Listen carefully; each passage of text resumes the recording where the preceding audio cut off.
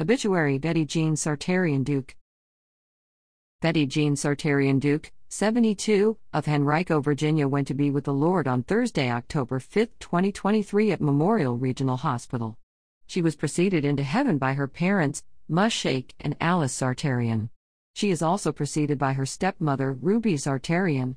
She is survived by her husband and soulmate of 23 years, Patrick Duke, daughter, Daphne Roberts, David, sons, Larry Madison, Stephanie, and Jeremy Vincent Krause, Estella, grandchildren, Mark, Seth, Justice, Mary, Lorian, Lana, and great-grandchildren, Sailor and Lila.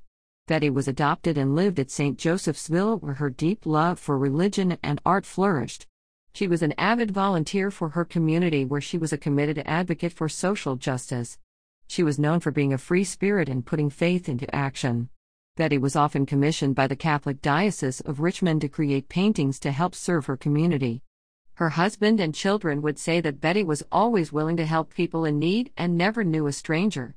She served at many places like the Sacred Heart Cathedral, Westminster, Canterbury, and the Virginia State Penitentiary, better known as Spring Street.